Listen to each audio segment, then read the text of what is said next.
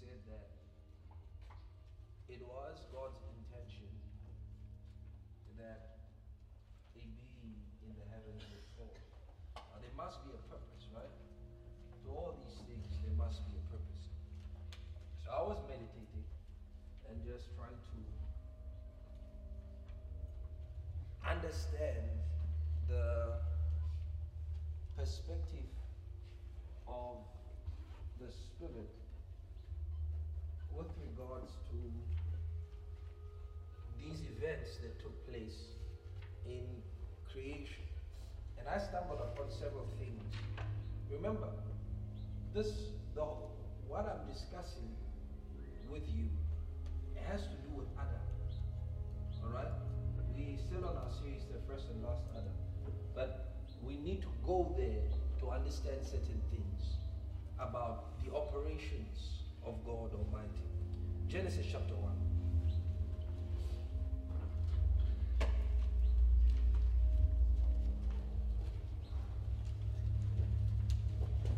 Praise the Lord.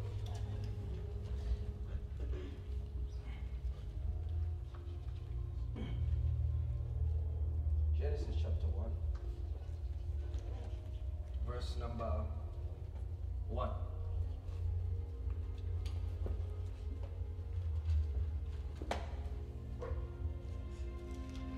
You there?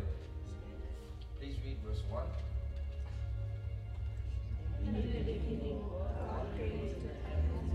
In the beginning, God created the heavens and the earth.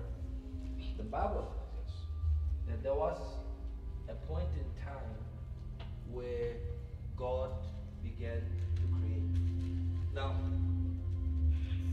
why did he need to create? He's God, right? He does not need anything to make him who he is.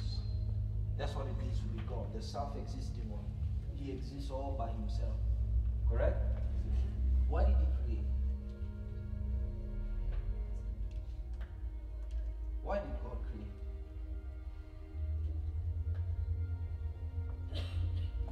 Anybody? Why did God create the heavens and the earth? You got something? The bumbles? You got something? Bumble, you got something? Think you got something? Yeah? I think you got something. Why did God create? Yeah? Yeah, why did he create the heavens and the earth? Why did he create it? What's the reasoning behind creation?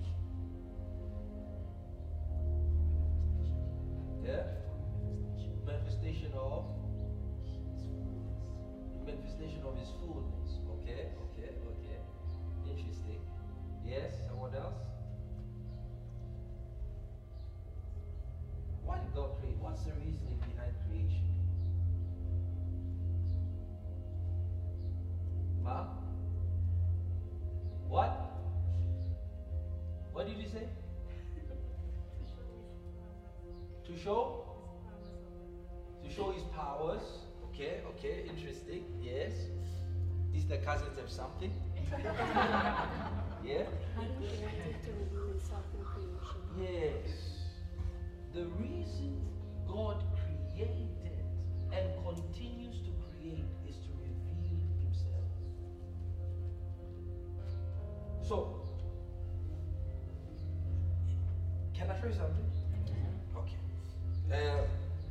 Revelations. Revelations chapter number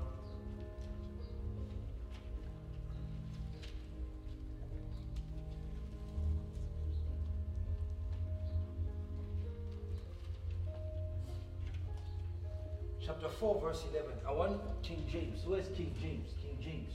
You have King James? You have King James, Chris? Okay. Read 4:11. And wherefore, O Lord, Yes. receive glory and honor and power. For thy hast created all things, and for thy pleasure. For thy pleasure.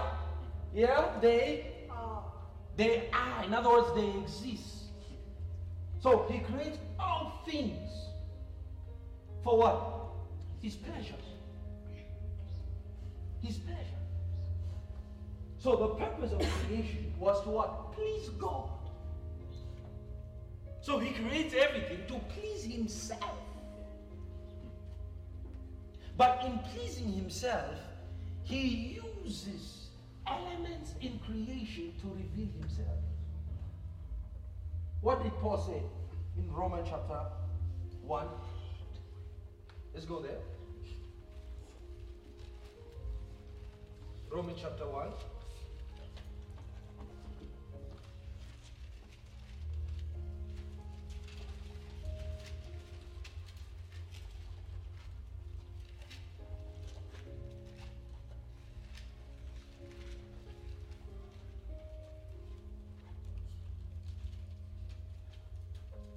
Verse 19.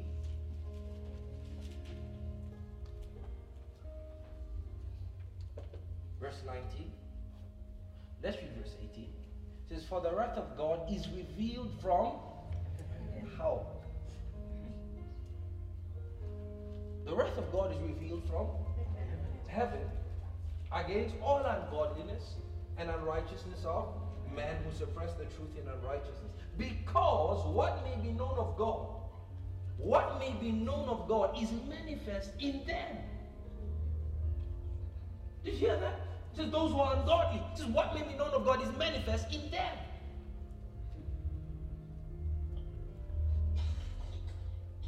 Let's continue. For God has shown it to them. How is that so? For since the creation of the world, his invisible attributes are clearly seen. How? Being understood by the things that are made, even his eternal power and Godhead, so that they are without excuse. Did you just read that? He says, the things that are made are revealing what? His attributes. And are clearly seen. And we can understand who God is through what? His creation. So everything in creation serves the purpose of revealing God. Revealing his attributes, his character, his nature, his power, his Godhead. So who God is can clearly be seen in us and in creation. So God creates for what? For the purpose of revelation. The revelation of God. So who God is can be seen in what he has created. So question is, did God create Satan? Yes. Yes.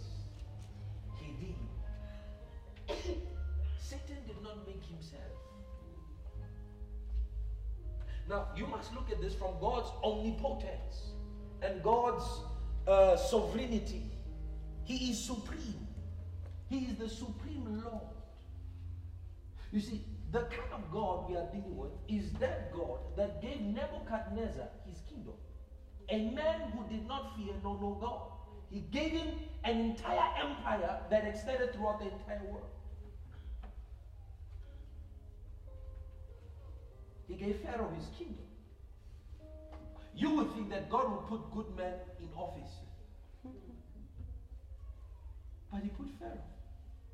All the kingdoms of the world, except for Israel, were kingdoms that paid homage not to God, but to demons. Yet God put them in office.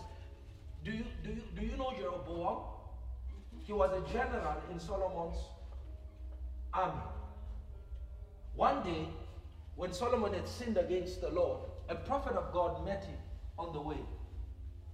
And he looked at him and he said, God says, I will give you the 10 tribes of Israel.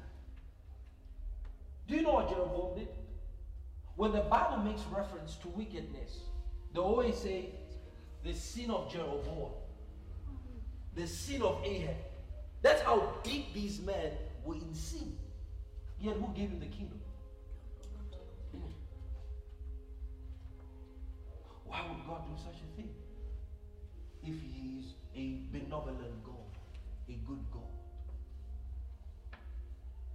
So it's things you see throughout the Bible, but you overlook because we are blinded by the fact that we have been indoctrinated that God is good. Now, he is God. He is outside the parameters of definition. So to say God is good is an understatement because he is God. He is not defined by his goodness. He is not defined by his kindness.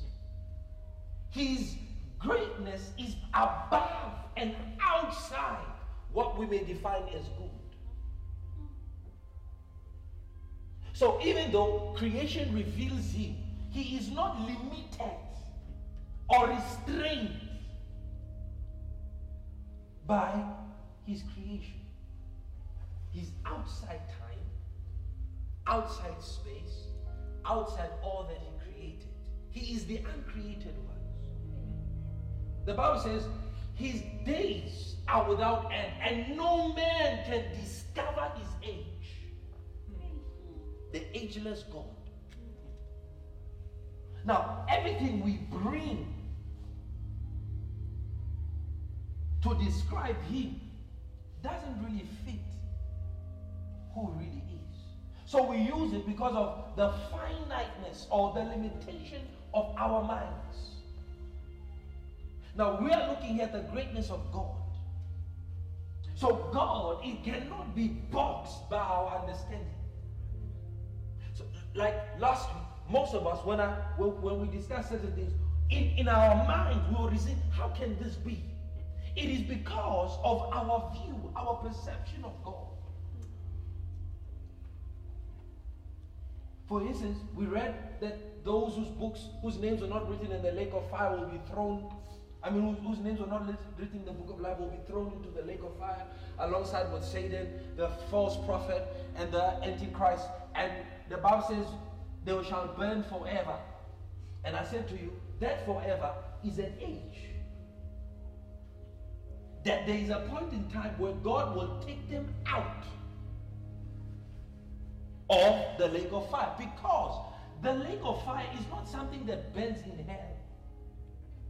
The lake of fire is something that comes from God. The Bible says, from his throne issues forth a fiery stream. Daniel chapter 7.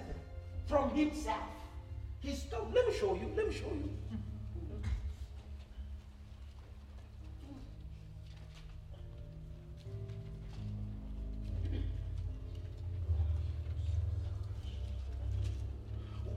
Here's something you might ask yourself. When God created heaven and earth, did he also create hell at the same time?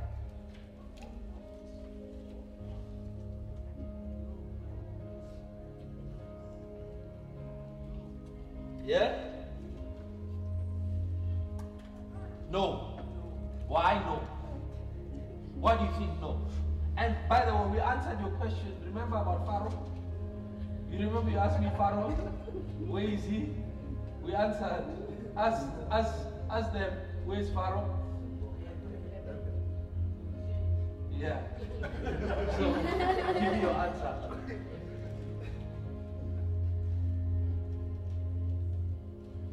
Your answer? You said no, right?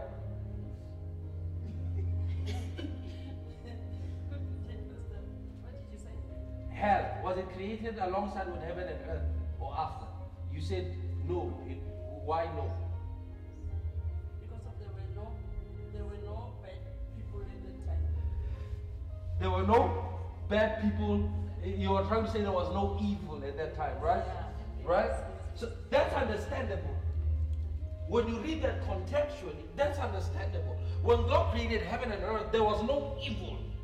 Therefore, there was no need for hell. Because hell is for bad people. Right? Right or wrong? Right. You're right. Right? All right. Daniel chapter 7.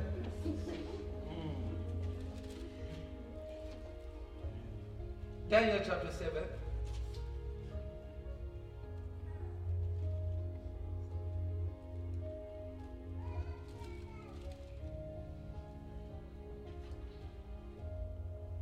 Daniel 7.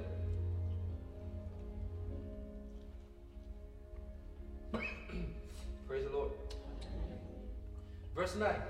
I watched till what? Thrones were put in place. Oh, till thrones were put in place. Yeah. And the Ancient of Days was seated. That's God Almighty. His garment was white as snow, and the hair of his head was like pure wool. His throne was what? Oh, a fiery flame.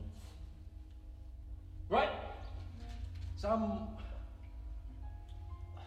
rascal, he says, you know, he said that he was caught up to heaven, and then he saw God sitting on a cloud-like chair. You know, if you're wise, you would know from the onset that's not heaven, that's something else. Right? Oh, Jesus. So he says his throne was a fiery flame, his wheels a burning fire. Then read verse 10, please.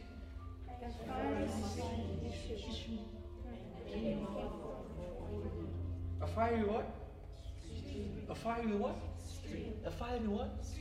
A fiery what? Stream. A fiery stream issued from before him. Issued from before him. A fiery? That's lake of fire. That's a lake of fire. Where does it come from? From God. The lake of fire comes from God. It comes from God. From God. It comes from, this thing is flowing from him. How? Is that true? Definitely. Definitely. So he's saying all that sin, devil, fallen angels, demons,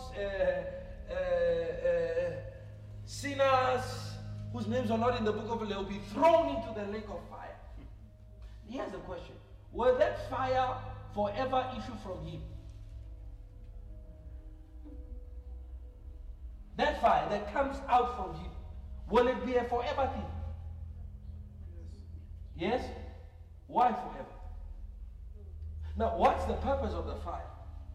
The Bible reveals the purpose of the fire is to what? To annihilate what? The wicked ones, okay? But it's coming from him. Will there be a time where there is no need to rule? Yes. 1 Corinthians chapter 15. When he had put an end to what? All rule, all dominion. The Bible says there is an enemy that must be destroyed, right? The last enemy to be destroyed is what? Death. So that means at that time, at that point in time, when he destroys death, there will be no such thing in creation as death. Because death would have served its purpose. So if there is no need for death, there is no need for lake of fire. I'll show it to you. It's in the Bible. It's in your Bible. First, Revelations. Remember, there's something I want to answer here, okay?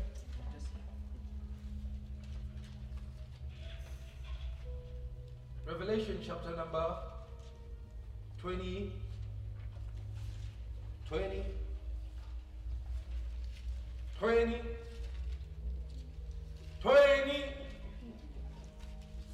verse 11.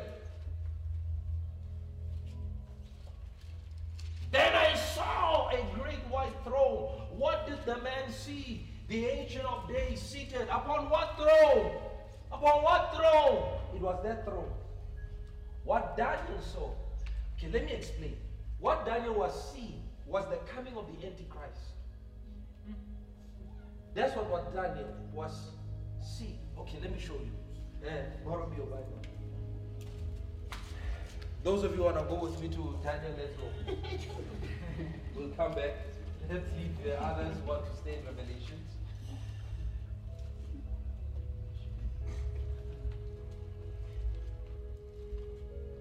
Praise the Lord. Okay, Daniel chapter number 7. Right? In the first year of Belshazzar, king of Babylon, Daniel had a dream and visions upon his bed. Then he wrote the dream and told the sum of the matters. Daniel spoke and said, I saw in my vision, and behold, there were 4 winds of heaven who strove upon the sea. The 4 great beasts came up from the sea, diverse from one another. The first one was like a lion and had eagle's wings. I beheld till its wings were plucked off, and it was lifted up from the earth and made to stand upon its feet as a man, and a man's heart was given to it. And behold, another beast, a second like a bed. It raised up itself on one side, and it had 3 ribs in the mouth of its teeth. And they said thus to arise and devour much. And behold, and lo, another like a leopard, which had upon the back of its wings 4 wings of a fowl, and the beast, and also had 4 heads, and dominion was given to it. I saw, now he says in the night vision, and behold, a 4th beast, dreadful and terrible and strong exceedingly, and it had great teeth. It devoured and broke in pieces and stabbed the residue with the feet, and it was diverse from all the other beasts that was before it. I considered the horns, and behold, they came up among them another little horn, before whom were 3 of the first horns, plucked out by the roots. And behold, in this horn there were eyes like the eyes of a man, and mouth speaking great things. You see that? So what Daniel was seeing here was the coming of the Antichrist. If you read Revelation chapter 13, the Bible tells us that John saw 2 beasts, right? One arising from the sea and one arising from the earth. The one arising from the earth was the false prophet. The one arising from the sea was the Antichrist, who was given power by what? He says this beast that arose from the sea had what? Had 10 heads and 7 horns. Now the great dragon, how many heads did he have? He had 7 heads and 10 horns, right? So, and he said the power that he worked was given to him by Satan. Now this is consistent with what Paul says in 2 Thessalonians when he speaks about the coming of the Antichrist, who does working by the working of Satan. In other words, his power, his demonstration, his actions is by the energy that Satan gives him. So John here is seeing the same thing, but what John is seeing, he's seeing the judgment of what? Of these beasts. Because he says the courts were seated and the books were open. So there was judgment going on. So the Ancient of Days was sitting on his seat. This seat the Ancient of Days was sitting on is this verse 20. Chapter 20 of Revelations. Because if you go to heaven now, John does not see this. John chapter 4, John does not see a fiery stream. Right or wrong? Revelations chapter, let me show you.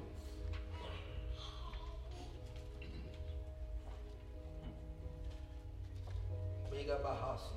Thank you, Jesus.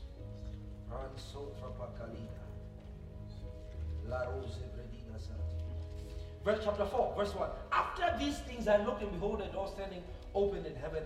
And the first voice which I heard was like a trumpet speaking with me, saying, Come up here, and I will show you things which must take place after this. Immediately I was in the spirit, and behold, a throne set in heaven, and one sat on the throne. And he who sat there was like a jasper and a sardius stone in appearance. And there was a rainbow around the throne. There was no rainbow where Daniel was. Right? In appearance like emerald. Around the throne were 24 thrones. And on the thrones I saw 24 elders sitting, clothed in white robes. And they had crowns of gold on their head.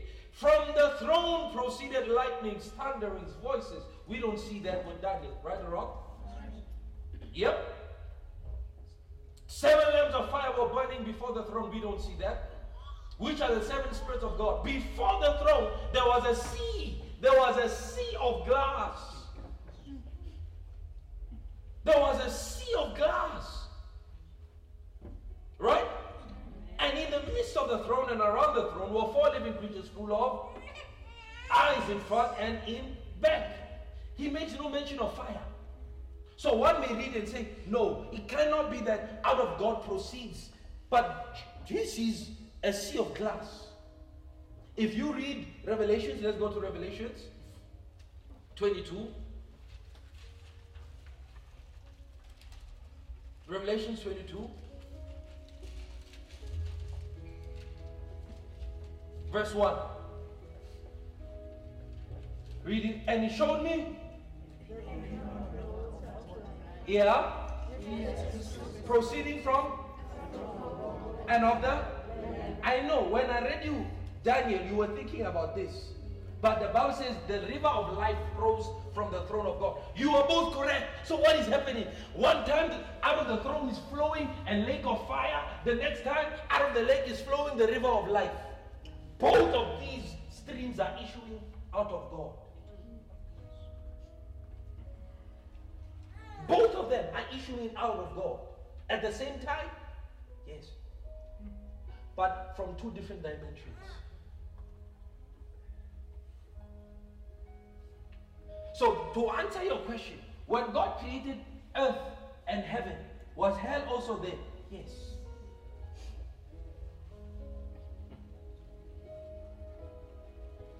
Yes.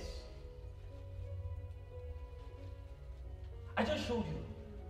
Out of God proceeds Daniel. So, and you can't say Daniel saw wrong. He said, out of it proceeds what? A fiery stream. And he said his throne was a fiery flame of fire. But this one says, river of life comes out of you. It's a river now of life that's flowing from God, watering the city of God. What is happening? Ezekiel saw what John saw at the end when he spoke about the river that came out from the side of the throne. And it went down into the Dead Sea. So what is happening? It's something I've been trying to tell you. For you to know God, you must see all of his sides. You must see his benevolency, and you must also know his wrath. Now, when God created heaven and earth, in the heavens, there was no manifestation of evil. So therefore, the creation around God could not know that God can get angry. That means the revelation of God in creation was not complete until another dimension that will provoke the anger of God be revealed. So what God needed to do, he needed to allow for there to be a cause for anger, a cause for his wrath. So what does he do? He creates a being that is full in perfection, complete in beauty, complete in wisdom. And then he does something strange. He implants within that creature the potential of evil. Why? Why? And upon him shall rest the spirit of the Lord, the spirit of wisdom and understanding, the spirit of counsel and might, the spirit of knowledge and of the fear of the Lord. How can you know how to fear God unless you know that he's fearable?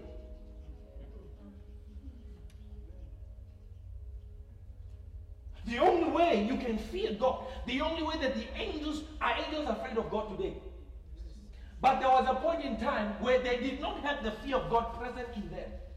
Why? Because that revelation of God to them was not revealed, because there was nothing, no point of reference in creation that would show and teach them how to fear God. You see that? So Satan was created with what? Without the ability to fear God. That's why he says, I will ascend, I will be like, I will be. Well, he speaks like one who does not fear God, yet he knows he is created.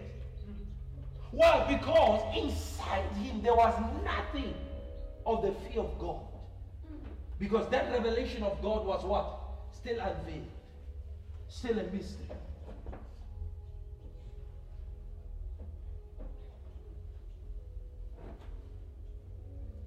So he wants to open a dimension. What does he do? He allows for what? The creation of evil. So I will make you good up until a time, until I want to release a higher revelation of me. Then I will do something to you. I will make you Satanos. I will turn you into the personification of evil. So that when you look at God, all of your knees, your being would buckle up in fear. Will the angels ever fall? Never. They saw what God will do to the one who rebels against him. Why? Because creation is a university to know about God. Can you see that? So the fear of God is absent without the wrath of God. You get that? If you were born knowing that God can't get angry, you will do whatever thinking it's okay. And that's why this message of grace, the majority of his revelation is from hell. Because it promotes an ideology that God is ever good toward you. So it does not reveal the full character of God. So any revelation that does not promote God's revelation and God's full revelation of himself, you must know that there's what? Discrepancies. You will fall, God will still love you. You will fall. But there are people in hell today. What are you saying? Why are there people in hell if God still loves them and they sin? Are they not in hell for their sins? Can you see what's wrong with the message? God is God, the God of grace. So you sin, he'll forgive. You'll sin, he'll forgive. How many times did Satan sin? How many times did Adam sin? So how many times do you think you will mess up until God says it's enough? How many times did Saul sin?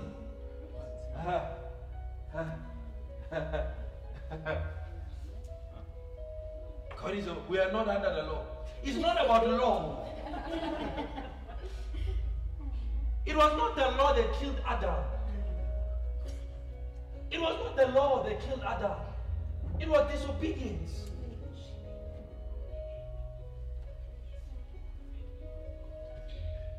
Do you see that?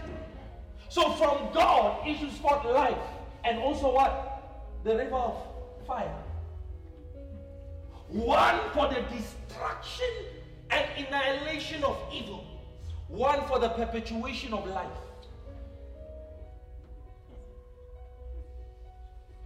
So you may go into heaven today and will not see it. Why? Because that's not a dimension that God has exposed you to. But there is another dimension that God will expose you to, where you find yourself going into heaven and God opens a door right beside his throne and you enter the very court of hell. And you wonder, is hell in heaven? It's a mystery.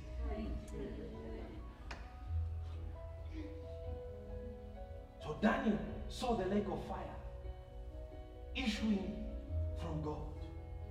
When these people are going, here's the thing, when these people, the great white throne judgment, when these people are going to be judged, Where is the lake of fire that they're going to be thrown into? Is it somewhere? Because the Bible says, death and hell will give up the dead. Both the young, both the small will stand before God. And each will be judged according to what is written in the books. And then he says, I saw another book. And this was the book of life. That those whose names were not found written in it, found means they were at one point there. This is not the book that God writes your name. You know, when we get into salvation, he said, yeah.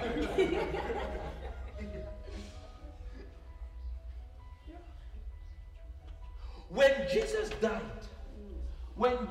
died, before the foundations of the world, when he died, there was a book that recorded the spirits of all men that would live at the time at which before he died and after he died.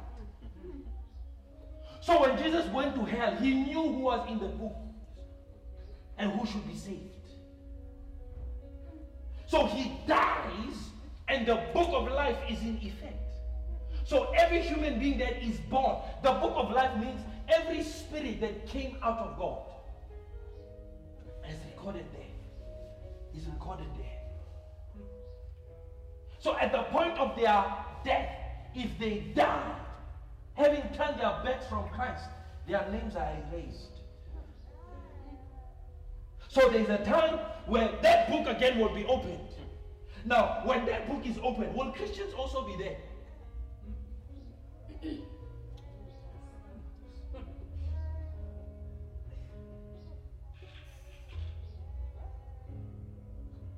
Will they be there?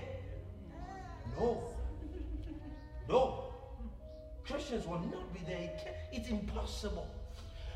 The throne that Christian appears to is the judgment seat of Christ. Paul speaks about it in 2 Corinthians. The bema of Christ.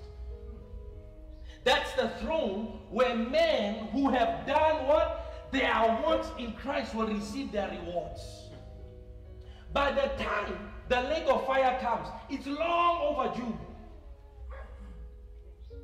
So this is the progress. This is how things are going to be. Alright? We are Christians now. The Spirit is in the process of filtering the wheat from the chaff, the goats from the sheep. Okay? He's filtering now the apostate and the glorious church. So out of everybody that's in Christianity today, the Bible says in the kingdom of heaven, they are both the tares and the wheat. So they are the seed of Satan and the seed of God within Christianity today. So not everyone who is a Christian, not everyone that says, Lord, Lord unto me, shall see the kingdom of heaven. Even though they say Lord, because they are in the kingdom of heaven, does not mean they belong to them. Because they say, I do not know you. Get thee away from you, you what? Workers of iniquity. So we are both good fish and bad fish in the same kingdom. What did he say? When the servant says, shall we go and root out the tares? He says, no, let them grow together. Let them grow together. So we are still growing together. So everybody can say, I'm a Christian. I'm a Christian.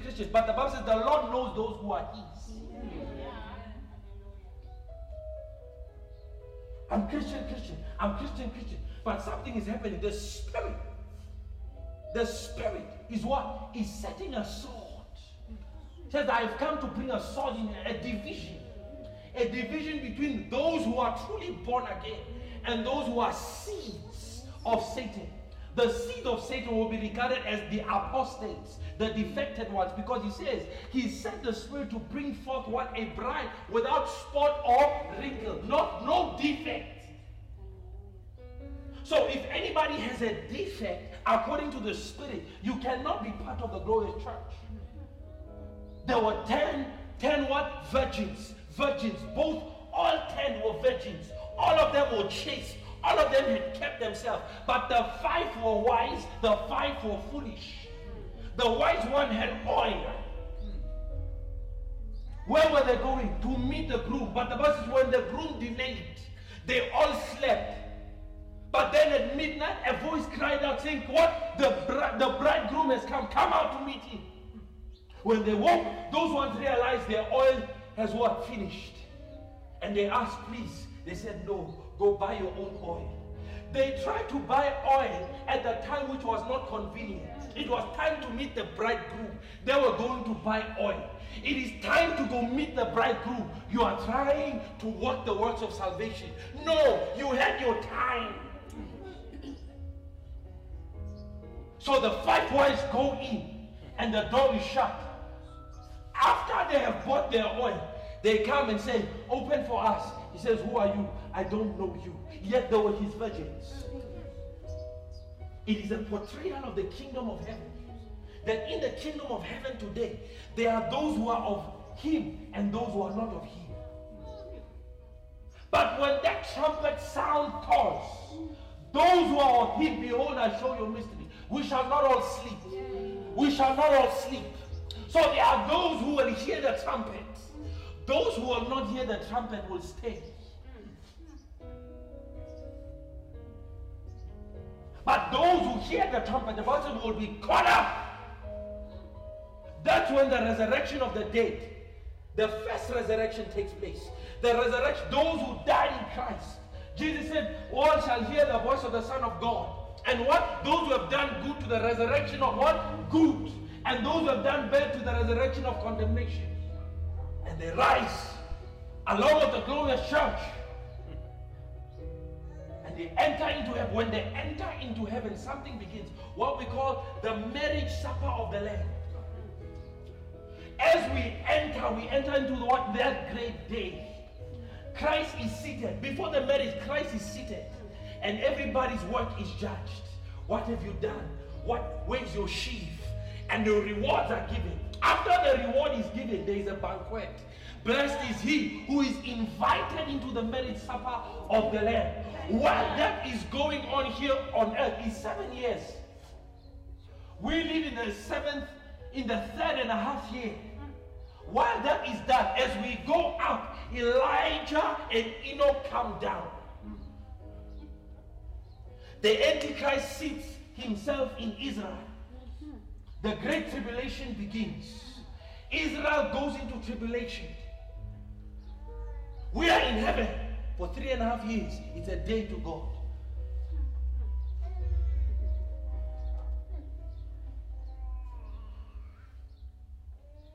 Christ now gets married to the church.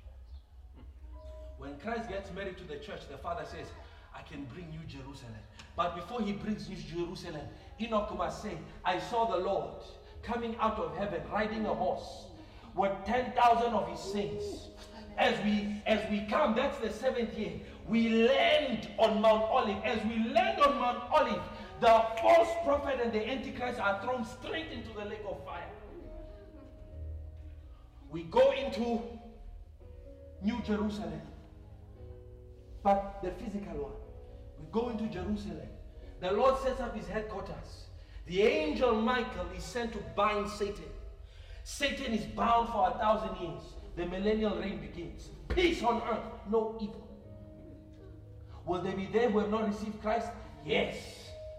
There will be. There will be.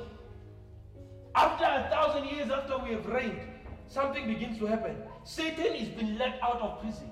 The Bible says to deceive the nations. Now here's a question I want to ask to you. The nations that Satan will deceive, are the nations on earth or nations under the earth? Because the Bible says he has been given a short time to deceive the nations. The question is, can he surmount such an army in such a short period of time in the land of the living? In the land where there had been 1,000 years of peace, who will he deceive?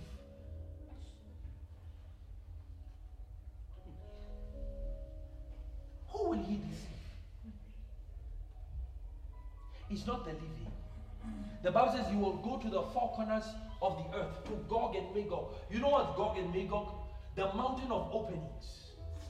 And let me read it to you. Let me read it to you. Chapter 20. Chapter 20.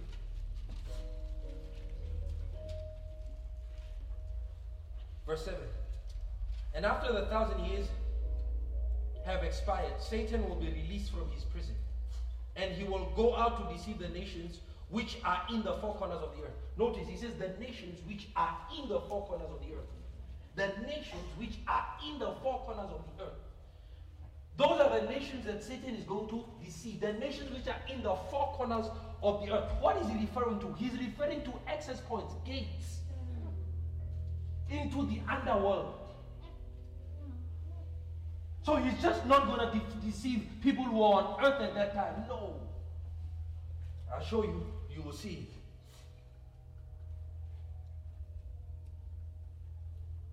Okay. Blessed is he. Verse 6 says, verse 5 says, but the rest of the dead, there's the key. But the rest of the dead did not live again. Now, did not live again. The rest of the dead did not live what? Again. Until the 1,000 years were finished. So there is a portion of the dead that will not live until the 1,000 years are finished. And then they will live again. Blessed is holy he who is part of the first resurrection. If there's a first resurrection, there must be a second resurrection. The second resurrection is the resurrection that is initiated by Satan. He is the one that raises the dead.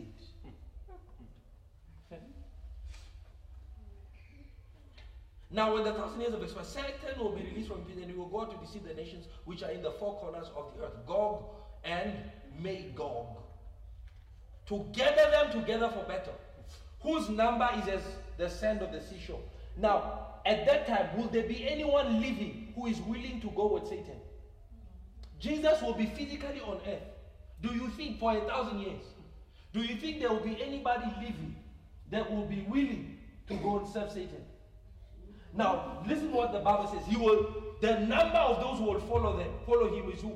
Is as what? The sand of the sea. Can it be living people? No.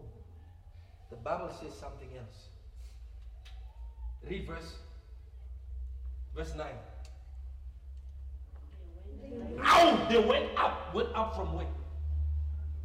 Wait, they went up. They went up. They went up. They went up from where? They went up from where? Read it. And they went up on the breath. They went up. The word went up means they climbed up. They climbed up from where? From where? Under the earth. Sheol. So that they who are dead today, they will be kept there for who? For Satan.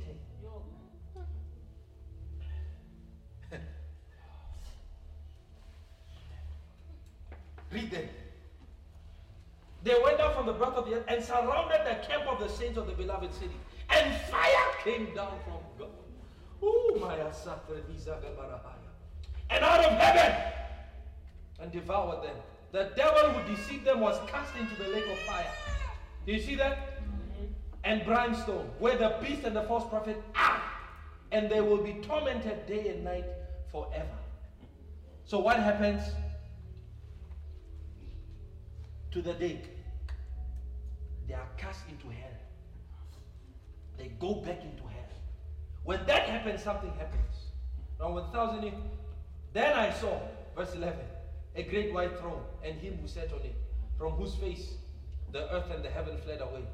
And there was found no place for them. And I saw the dead, small and great, standing before God. And books were opened. And another book was opened, which is the book of life. And the dead were judged according to their works, by the things which were written in the books. The sea gave up the dead who were in it. And death and Hades delivered up the dead who were in there. And they were judged. I want to show you each one according to his works. Then death and Hades were cast into the lake of fire. This is the second death.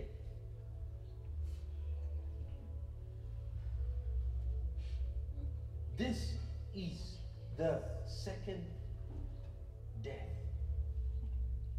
When was the first death?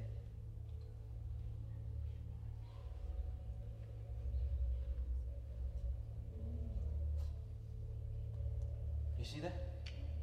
When that happens, something happens. I saw a new heaven, chapter 21, and a new earth. The first heaven and the first earth had passed away, Also, there was no more sea. Then New Jerusalem can come down on earth. That's the process of events. Now, when will Jesus come? Jesus' second coming is not rapture. Jesus' second coming in 7 years after rapture.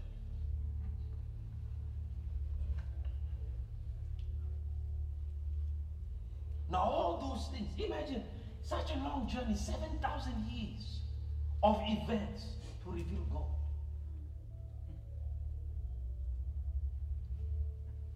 To reveal God. In New Jerusalem, there is no stream issue. 7,000 years to reveal God. Why is that important? He says that all peoples shall know and fear the Lord.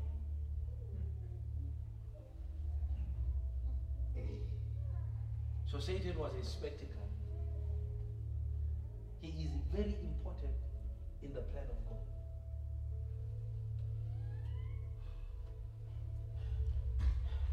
When the Lord met Ananias and he said to him, go and anoint Paul. Right? He said, I shall show him his destiny. And what is his destiny? He says, he shall what? Suffer for my name's sake. That was his destiny. To suffer for his name. In other words, there were prayers Paul could not pray concerning suffering that God will answer.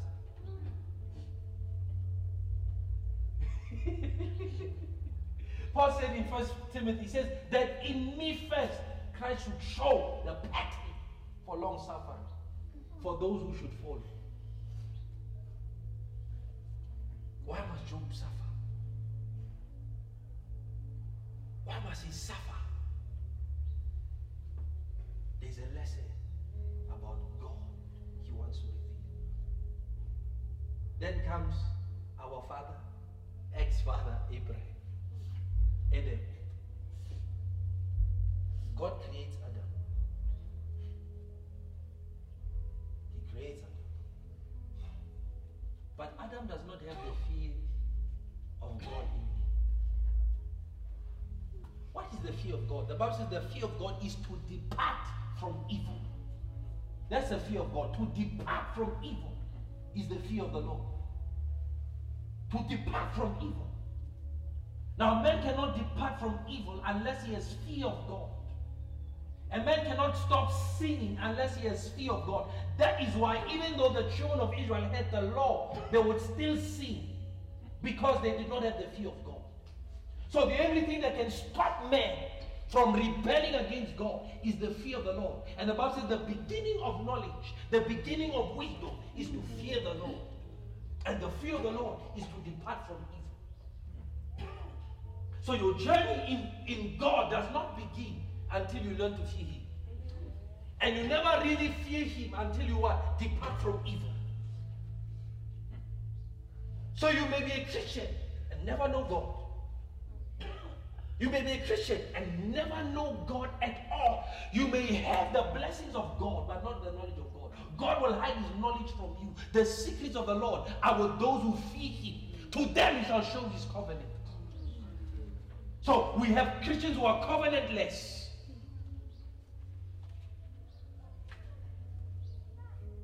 There is nothing that God has sworn to them. Why? They don't fear God. Who is he that fears the Lord? Him shall he teach in the way he should go. Why are Christians confused today? The most confused people on earth today are Christians. Yet they have a whole Holy Ghost in them. Confused. The fear of God is missing. Who is he that fears the Lord? Him shall he teach in the way that he should go.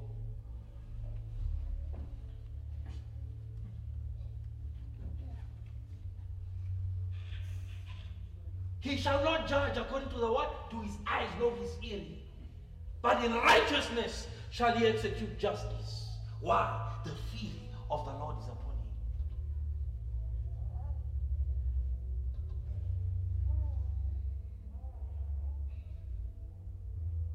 So obviously, there was a possibility in creation, for creation to fall, because creation had not known the fear of the Lord.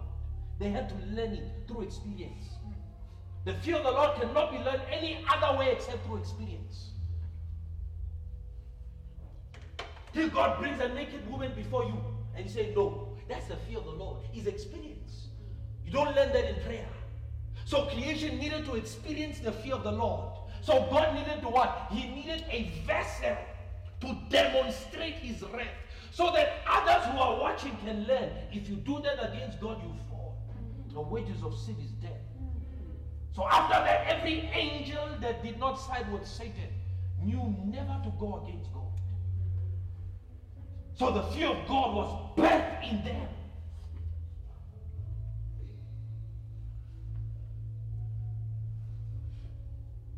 And all Israel heard the voice of God from heaven, and they shook in fear, and they said, don't let him speak to us, for we are afraid. Moses says, I am afraid.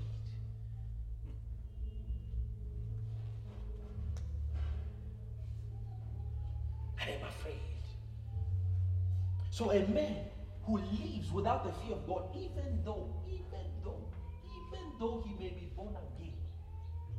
Adam was created by God, yet he fell. He fell because there was no fear of God in him. It was not yet birthed in him.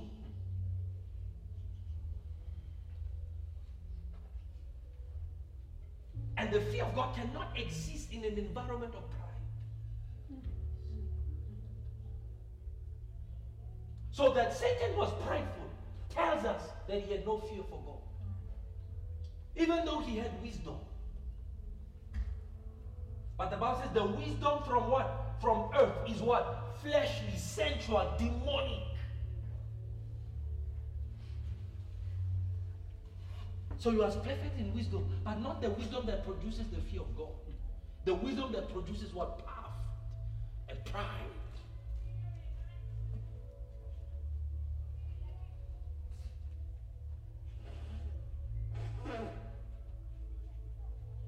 And that's why today, as Christians, we cannot experience God.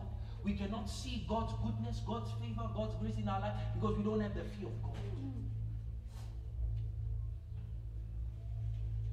The fear of God is missing in our lives. The reason for all failure is this thing. That's why Samson can be so powerful, filled with might, and still fall. David, with all the wisdom he had, still sin.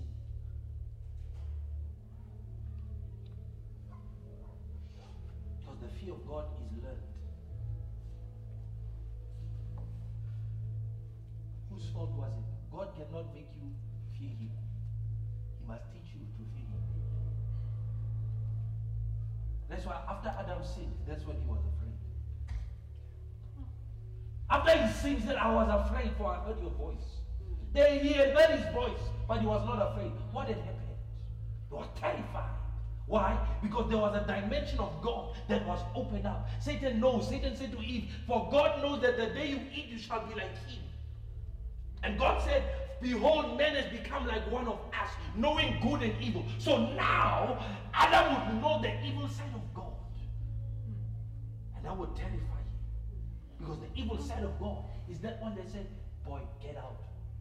Get out. Get out. Adam was not yet exposed to the elements of outside of Eden. Yet God said, get out. I don't care how you make it, go get out.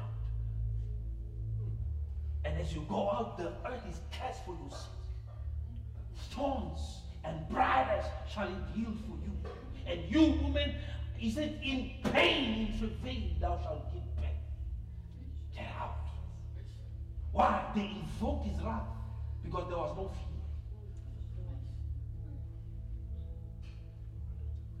People don't understand the fear of the Lord today. Ananias and Sapphira died. You see, sometimes, because we don't die like Ananias and Sapphira, we think death is not set in motion. But what you don't realize is that the moment you begin to go against God, rebel against God, knowingly, death in you is set in motion. There are events that will happen in your life that will lead you to your death. There is a way that seems right unto a man, but the end thereof is death.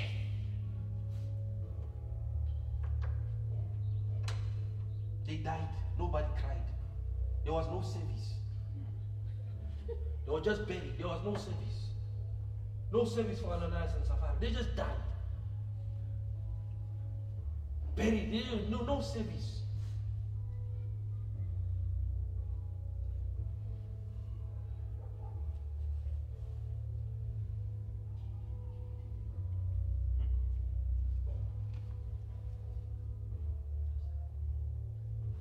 Satan falls for God to teach the angels the fear of God. Adam falls to teach humanity the fear of God. And he knew. The Bible says Adam was not deceived. Do you know what that is? He was not deceived. The woman was deceived. So when the woman said, take baby, he took it knowing the consequence. He had not yet experienced the consequence. He heard what would happen. The Bible says he ate. Knowingly, in his right mind. In his right mind. You in your right mind, would you do that? You would.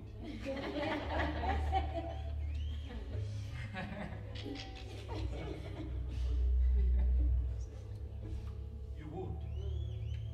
You know what? The absence of the fear of God. He was afraid after, not before. He was afraid after, not before. And that's what's wrong with some of us.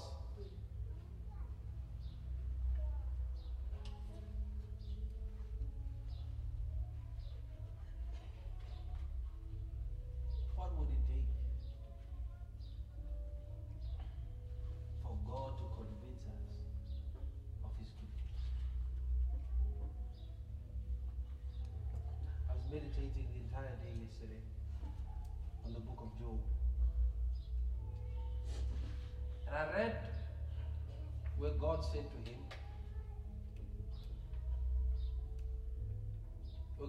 Satan, behold, is in your power, take charge of him. I read that part. And Satan, the Bible says, went out from the presence of the Lord, and he did much harm to Job. And then I started reading Job's response, to what was happening to him. He did not curse God, but he was self-vindicating himself. It's like, God, talk to me if I've done any wrong, if I've treated any man bad, done this, done that, done that, done that, done that, done that, done that, done that. Now, mind you, Job had no preclusion of what was going on in the heavens. He was saying all that, saying all that, saying all that, saying all that. And then God came. When God came, he said, who is he that answers without knowledge and speaks without counsel? When I read that, I started crying because I noticed something. If you read Job's story, you find that what Job was saying is right, because God even said what Job had said was right. God said that to Eliab, to the guys, Eldad and so forth. He says, you have not spoken right of me as my servant Job has. But when God meets Job, he says, who is he that answers without knowledge and speaks without counsel? Let him stand as a man and answer me now. And when God speaks to Job, he does not address his situation. He addresses something higher. Job failed to see the sovereignty of God. He failed to see the greatness of God. He failed to see the power of God in his own life. What God wanted to do with Job was to humble him, was bring him to a point of humility. If Job had humbled himself before God, the encounter would have been different. But the encounter was contrary to what me and you have thought. Because after a man has suffered so much, God would come and console the man. God would come and say, oh my son, this happened. But no, God does not. God asks him questions Job cannot answer. Why? Because God was trying to humble Job in the experience. Then I heard a voice say, I bring calamity to bring my people to humility. Why? Because the only time God can encounter us is at our lowest point in life. You can never meet God, brothers and sisters, while you are here. God must debase you. God must bring you low. Look at Moses, 40 years in the wilderness. A man who was a prince, now he was a shepherd. He could meet God. He qualified.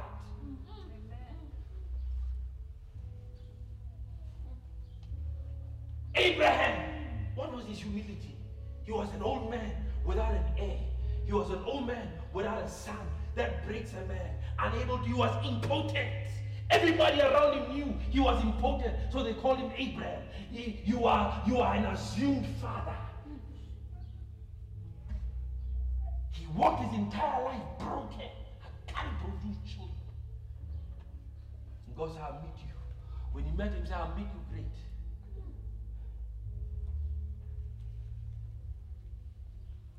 Paul, the high man, Jesus brought him down. He humbled him. His humiliation brought blindness. So our encounters are delayed by our self-vindication, self-righteousness. Why is this happening to me? Yet we fail to see that God is greater than this. God is in control. He is the one that pushes the buttons. He is the one that's behind everything that happens to us, good or bad. That's why Paul said, give God thanks in all things.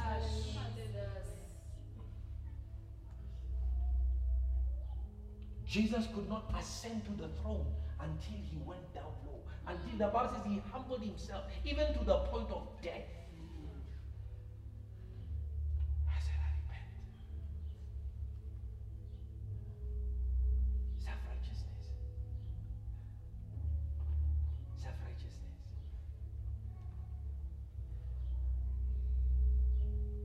Job said, I never, my house was open to strangers. I said all good things.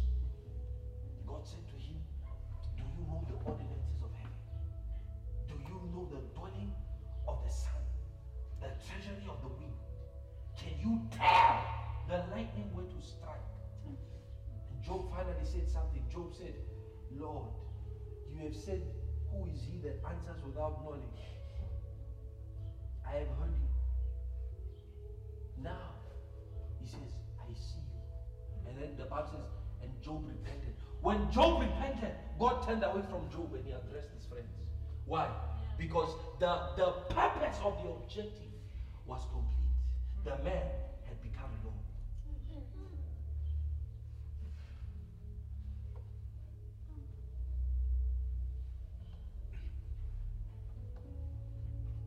And Moses was the most humble man on earth. You know what the word there means? Was the most depressed man on earth.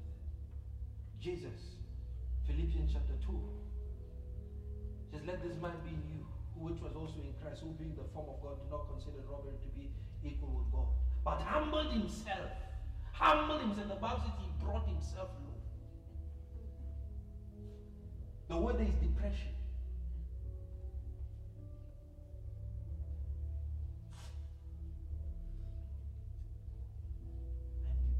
You tell your friends, I'm depressed.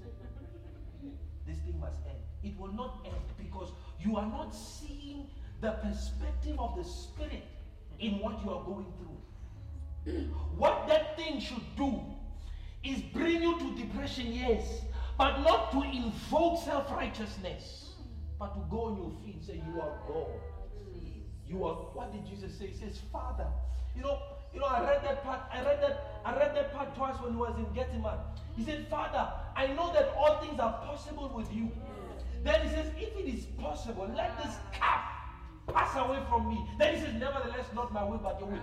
The second time he prayed, he did not pray the same way.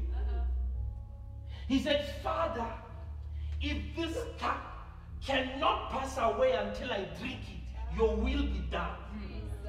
There was a progression. At first he said, oh, please God, I don't want this thing. The second time he went on his knees, he understood that maybe in God's wisdom and God's sovereignty, He intends for this thing to go this way, so that he might bring you to the point where you say, not my will, but your will. God breaks us in different ways. He says he's close to a what? A broken and contrite spirit. Why can't I see God? You're not broken enough. Yeah. Why can't I meet God? You are running away from your cup. It is your cup. Who else must drink it? Yes. Jesus had his own.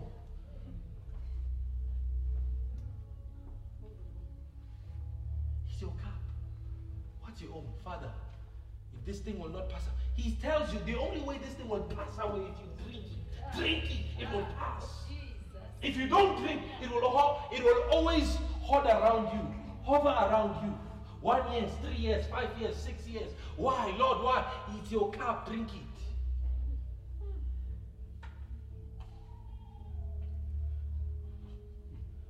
It's to the point of death. After he did that, what did God do? He exalted him. What did God do with Job? He exalted him. What did God do with Moses? He made him God to men. What did God do with Abraham? He made him a prince, a possessor of earth and heaven. What did God do with Jesus? He made him Lord of all. They were willing to subscribe to the process. You would be surprised if you go to heaven today and find Adam and Eve holding a very high position in the heavens. You would be surprised. Better yet, when you go into heaven today, Adam and Eve have their own area, specially for them. Nobody just goes in there. They were serving God.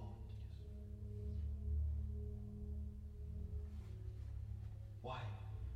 If he had not eaten, the second man, who is a life-giving spirit, would not have come. There are two races, two human races. The one could not come until the other fails.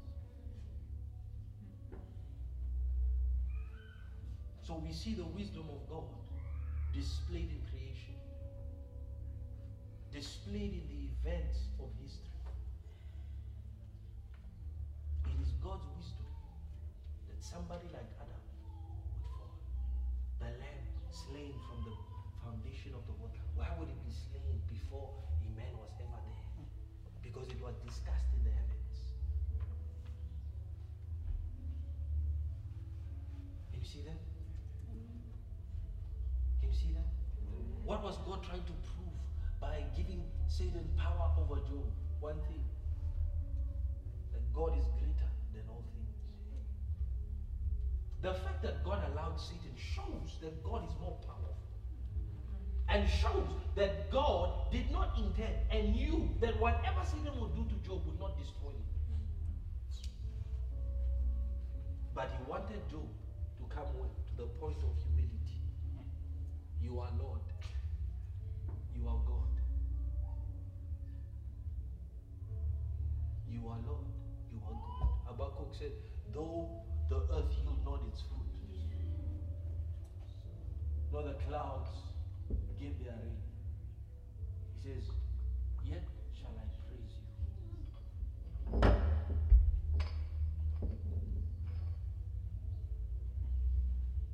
Your loyalty to God is proven in the low points of life. And God is the one that brings you. Though I walk through the valley of the shadow of death, he did not say I bypass it, I walk through it. He did not say I see it and then I take another road.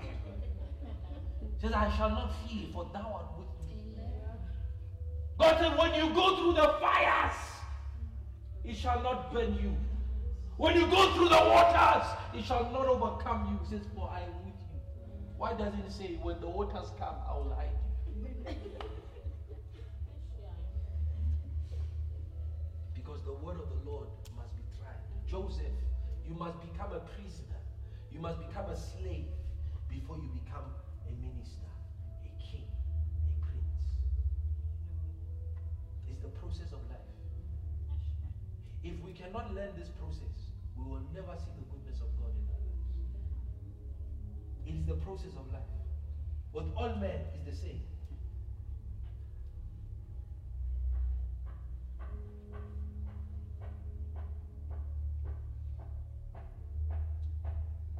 Our afflictions, which are for a moment, worketh for us a far more exceeding weight of glory. If you suffer with him, you shall reign with him.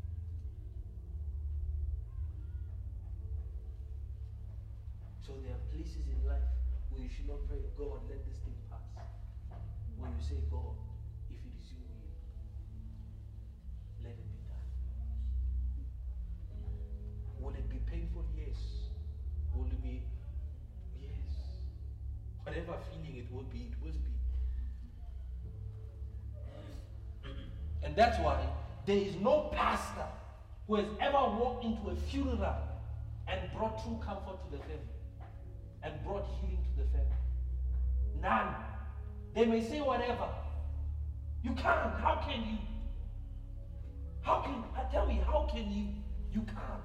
You can't. The process of life. The best you can say is God be with you.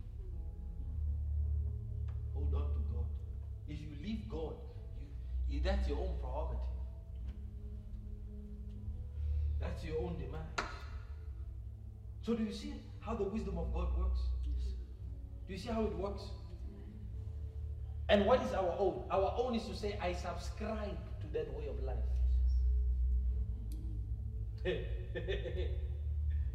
Sometimes you may not subscribe, but it will happen. It's process.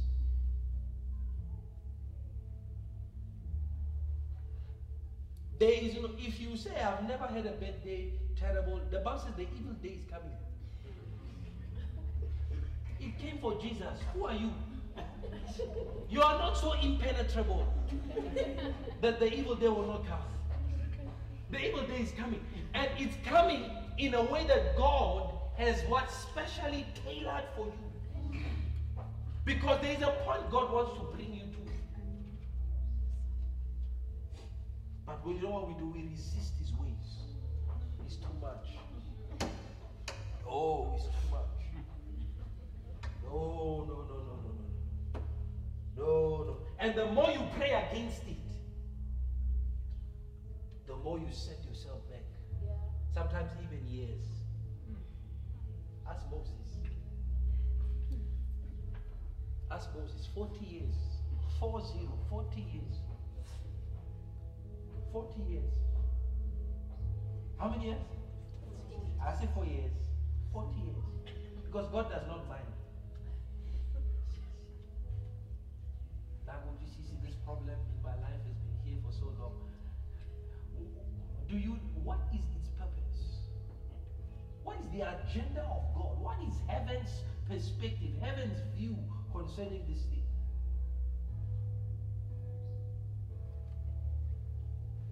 The man who was there for 38 years, do you know he is honored by Jesus, by God, more than all those who got healed by the angel? Because you look at it from, oh my God, the fig tree is the most famous tree today. That fig tree, in the kingdom of trees, it is the most honored.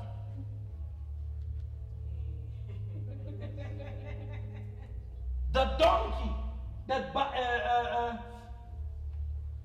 Balaam beat and the donkey that spoke is the most famous donkey today. In heaven, it is honored. It is known. Oh, you are that donkey that spoke. You are that donkey that saved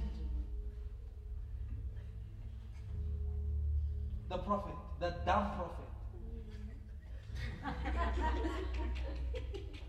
It's the wisdom of God.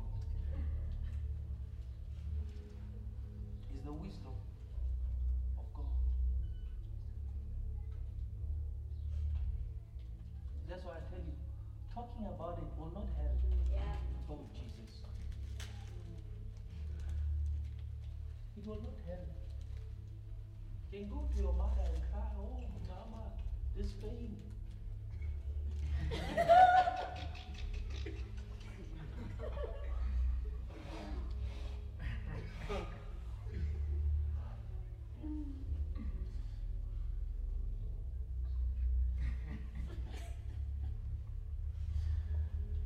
Adam was given the promise of dominion, but he failed the temptation. He failed the test. He failed the test. And Jesus was led by the Spirit into the wilderness to be tempted by the devil. Who led him? God.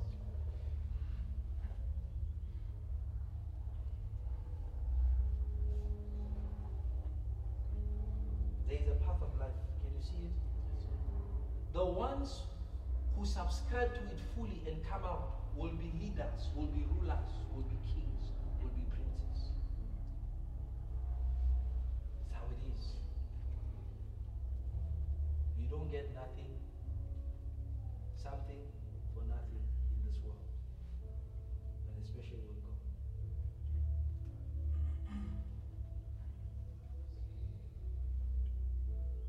What should I do? The secrets of the Lord are with those who fear Him. If you fear God, He will reveal to you His plan. Can I show you one last thing? Isaiah.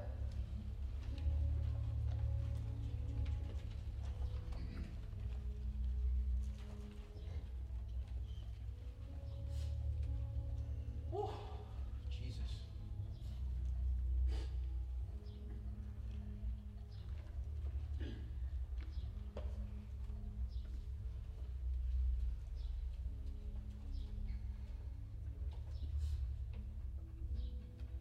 Chapter 63.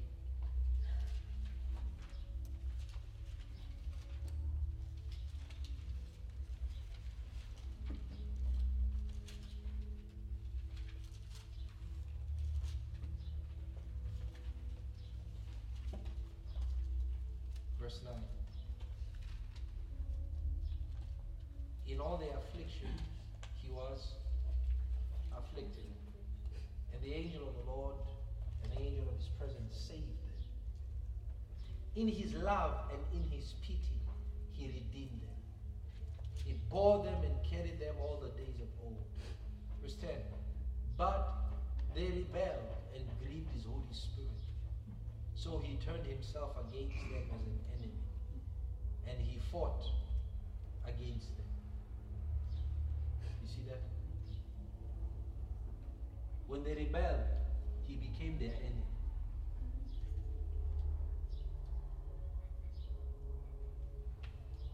You can't have an enemy more powerful than God. If God is your enemy, forget. You can call all of hell to assist you. It won't work. But the Bible says he fought against them as an enemy. Why? Because they rebelled and grieved his spirit.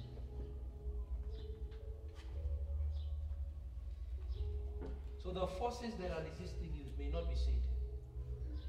The forces in your life that are withstanding and resisting against you, it may be God Almighty. And you may be praying, you may be fasting, you may be casting.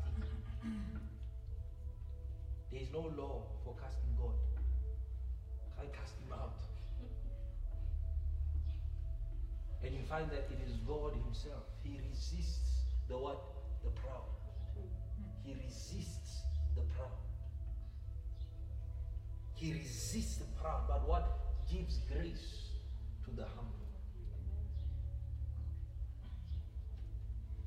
So when Jesus says, if you are given a clap, don't return it, it's not so that you can, what? It's not so that you can show yourself. No, it's to open you to a dimension of life. Humility.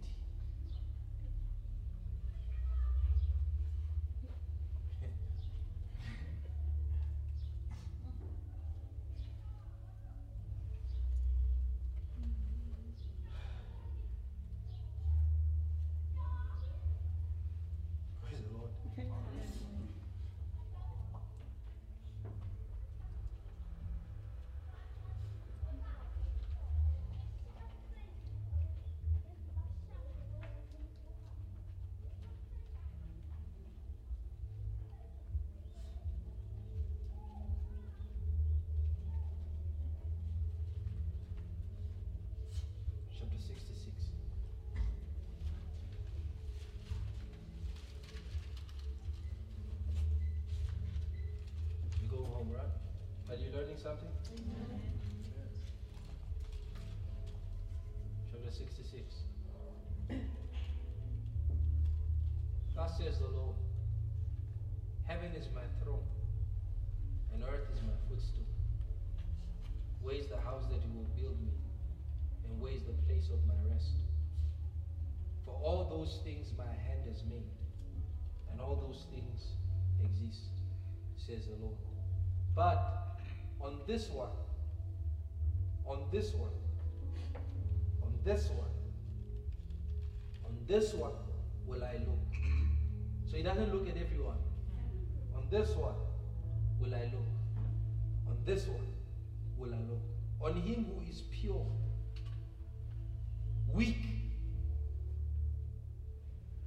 on him who is poor, weak. You know, in the Hebrew, the word pray is the Hebrew word means to become weak before, to become sick before. So true prayer is what? Becoming weak before God. Becoming infirm before God. Because there the Spirit shall bear us up in our weaknesses. Unless there is no weakness in your prayer, the Spirit can bear you out. My grace is sufficient. In your weakness, my power is made evident. On this one will I look. On this one will I look. This is something that have shortchanged and limited Christian progress. Because we come into Christ thinking we are entitled. We have this entitled mentality. All things are mine. No.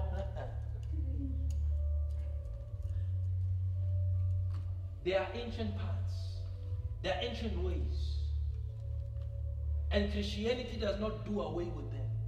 These paths, brothers and sisters, are as old as God himself. On this one will I look. On this one will I look. That's why God at many times is more provoked to work, to move over the life of a sinner than his own child. Why? Because there's a weakness the Spirit senses. When the Spirit moves in a place, he looks for weakness, poverty in spirit. Then he says, and of a contrite spirit.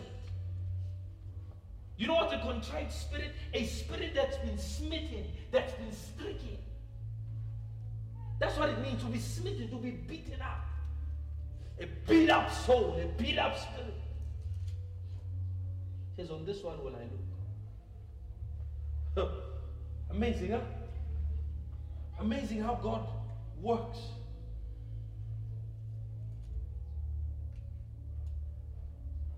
Then he says, and who trembles at my word? He says, on this one will I look. On a poor, weak spirit. In Psalms he says, a broken and a contrite spirit. Remember Hagar? She left her child and went from the other side. And the Bible says that the Lord heard the cry of Ishmael, and from heaven he sent the Lord. And in the wilderness the Lord made a pool, because he heard the cry of a broken spirit, the cry of a contrite spirit. What's a contrite? It's a spirit that's been smitten by life.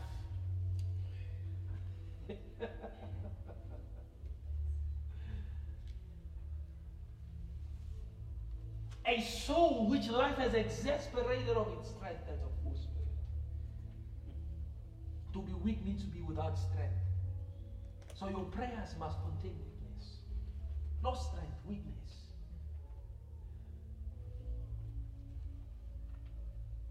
And what's the demonstration of weakness? Tears. Wail, travail.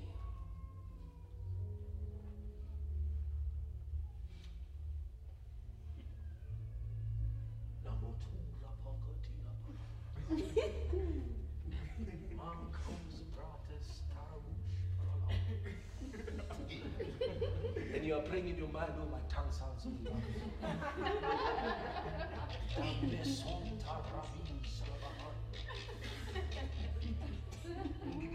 like, oh God, I can pray.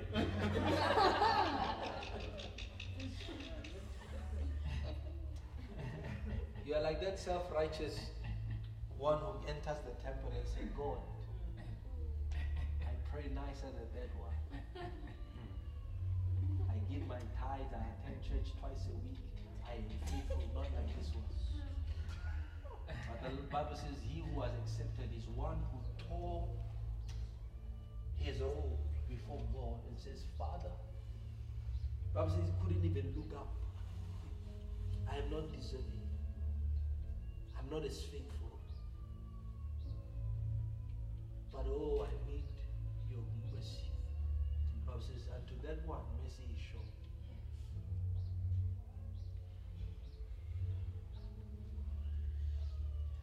Why? Because the smell of his incense is much sweeter. It's much sweeter. It's much sweeter. Let me show you something. One last thing. So some time.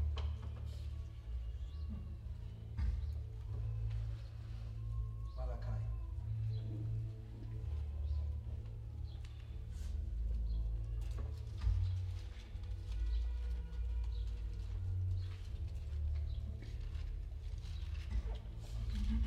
See why there's no life in Christianity.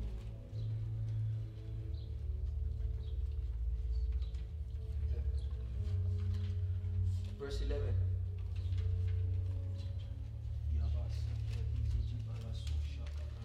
Chapter 1.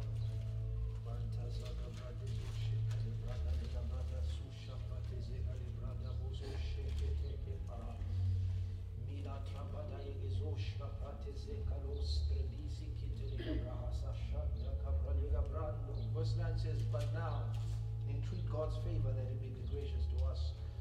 While this is being done by your hands, will he accept you favorably? Says the Lord of hosts. Who is there even among you who should shut the doors so that you will not kindle fire on my altar in vain? You know what God is saying here? I have no pleasure in you, says the Lord, nor will I accept an offering from your hands. For from the rising of the sun to its going down, in other words, in every place where the sun shines, he says, my name shall be great among the Gentiles. My name. This is what God is interested in. He's interested in his name being great among the Gentiles. In every place where the sun shines, he's interested in his greatness revealed. Teach you how to pray now. When you pray, he says from the rising of the sun to the setting down of it, he says, my name shall be made great among the Gentiles. There is a way, there is a system by which his name is made great. He says it. He says, in every place, oh glory, in every place incense shall be offered to my name. That's how his name is made great. He says, in every place where incense is offered to my name. Why does the Lord say incense? In every place where incense is offered to my name, and a pure offering, for my name shall be great among the nations, says the Lord of hosts. It says, in every place incense shall be given to my name. Incense. Psalm 141. What is the Lord talking about? Psalm 141.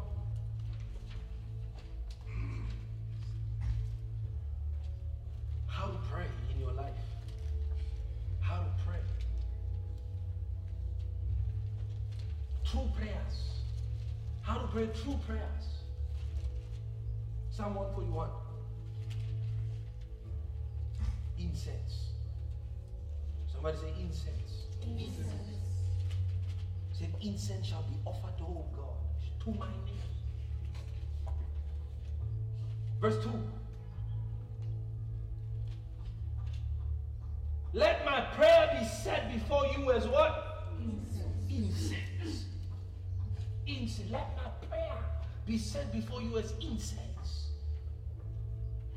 That's what David says. Let my prayer be set before you as incense.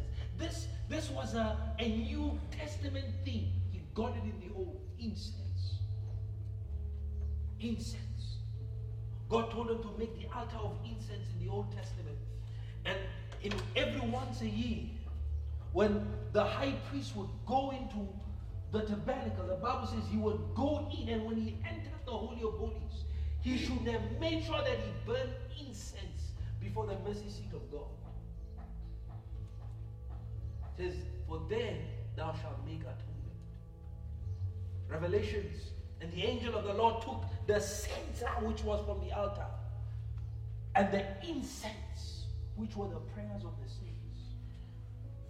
And he presented it before God, and there was lightnings and thunderings upon the earth. And he says, in every place where the sun shines, my name shall be made great by the offering up of incense. Is God's name made great in your life? What you must ask yourself is, how much incense are you offering up to God every day? In your life, is the incense being given to the Spirit? Being given to the Spirit to take to the Father? Incense. He says he's made great in your life and amongst the nation by the incense you offer, by the prayers you offer. Prayer as incense. David said, let my prayer be as incense. Prayer as incense. In Numbers, when the children of Israel rebelled against the Lord and Moses, the Bible says the wrath of the Lord came upon Israel, and there was a plague. And Aaron and Israel set themselves before the Lord. While he was praying, Moses said, stop praying. Go and get the incense and stand the wrath of God. And the Bible says Aaron stood between the dead and the living with incense in his hand, and the plague was stopped. Yet 14,000 people died. There was no incense. Something is corrupting in your life. Some things are dying in your life. There's no incense. There are things in your life that are dying. You may know them, you may not know them, but they are dying. The only thing that can stop the process of death and decay is incense. Your marriage is dying, your finances are dying. Incense. Incense is what's needed. You heard they were retrenching at work. Incense is the thing that will stand between the dead and the living.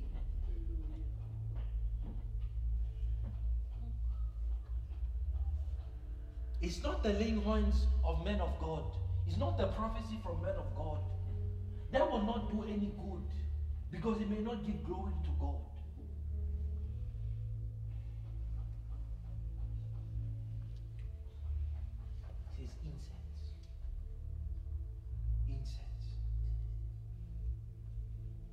Burning incense to the Lord. Are you burning incense into the Lord? See, maybe that's why things are eroding. Things are crumbling. There's no incense. There's no incense. But when you say, I will make the name of the Lord great in my life, and I will offer to him incense. What is incense? It's prayer. Is prayer. Is prayer from a broken heart. That is the perfume. That is the scent that gives your prayer perfume and an aroma to God. Incense.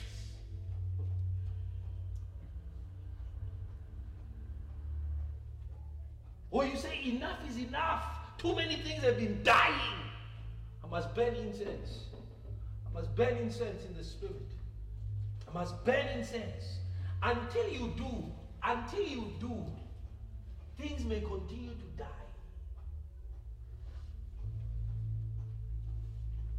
Someone doesn't understand. They buried in 5 years.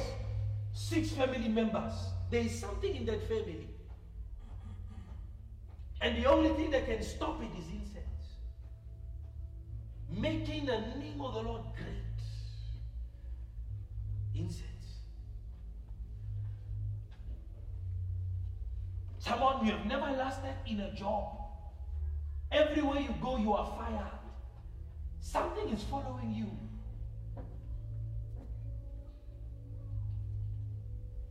But it is incense that will invoke the greatness of God.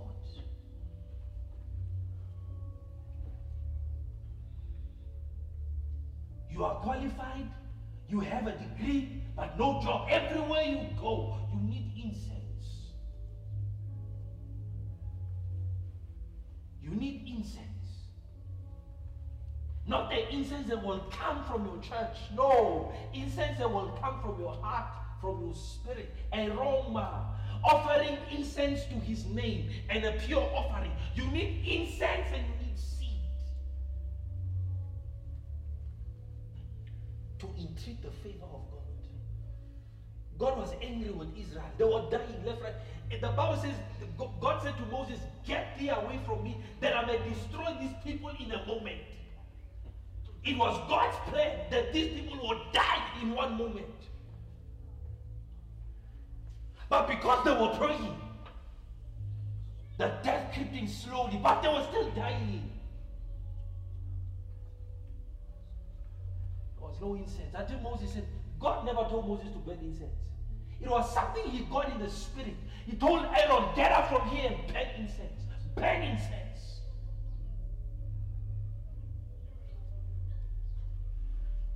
You need incense. The smell of incense is missing in your life. That's why demons are taking you left, right, and center. The smell of incense is missing in your life. But I'm born again, brothers and sisters. There is the path of life. Were not Israel his people? Yet he killed them. There was no incense.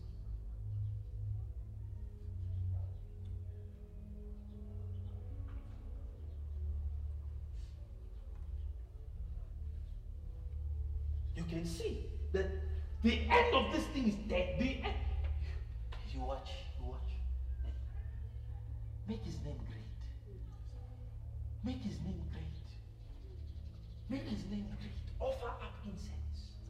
I know who I'm talking to, but you need incense in your life. Are you listening to me? You need incense. You need incense. The prayer of a broken spirit.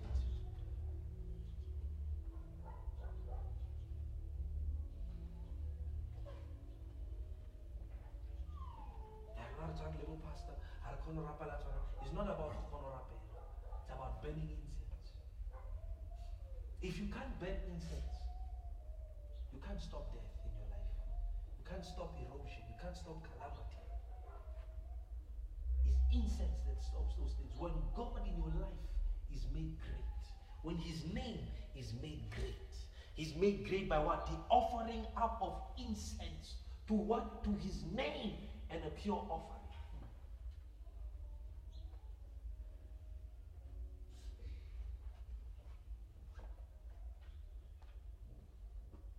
If you are too busy to offer up incense, you are not ready for change. Some of you say you want change, but I'm willing to show. I'm willing to show for it. Burn incense. Are you listening to me? Are you listening to me? Burn incense.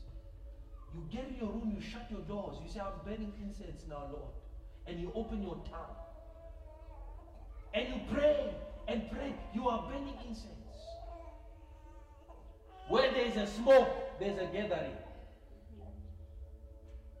God must see the smoke in your life, must see the smoke. He's attracted by incense.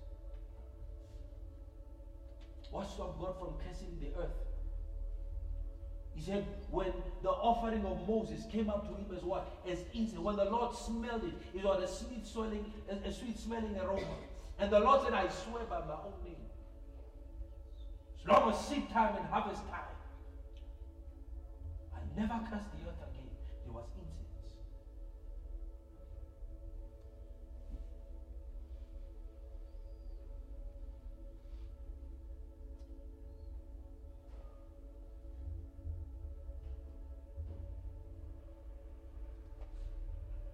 Now you see, you've been praying, but you've not been burning incense.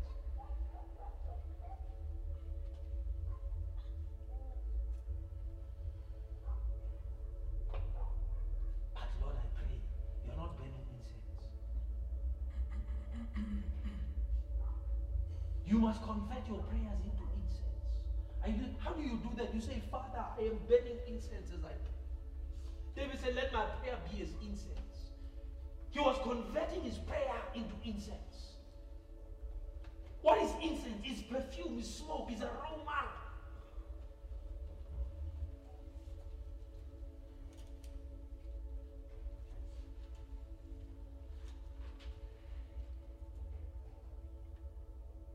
Incense. How do you make God's name great? Incense. Burn incense. Burn incense.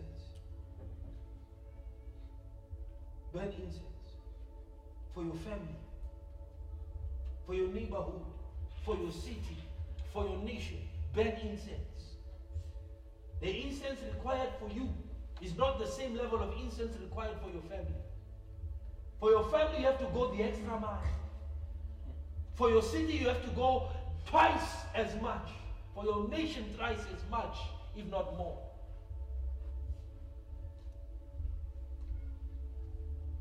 Too many things are going on in the spirit that are hindering the process of God in your life. You must burn incense to eradicate them. You must burn incense. Too many things are going on trying to undermine the value of God's word in your life. You must burn incense. You must burn incense. Until you burn incense, the corrosion may not stop. The death may not stop. Satan is not permitted to go anywhere where incense is burned. He's not allowed. Incense prohibits him. Because incense is a spiritual territorial marking that this place is the Lord's.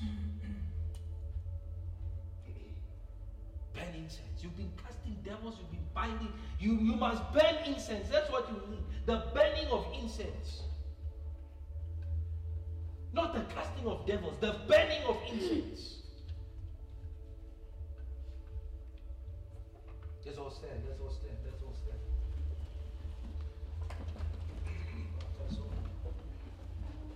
Why is this thing like this, Chris?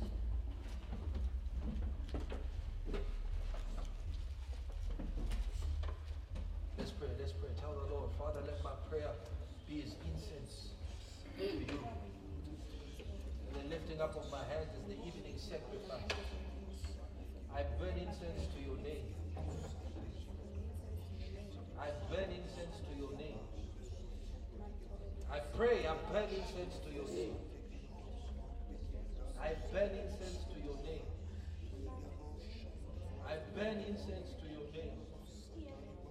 In the name of Jesus, I burn incense to your name. Pray, pray, pray, pray.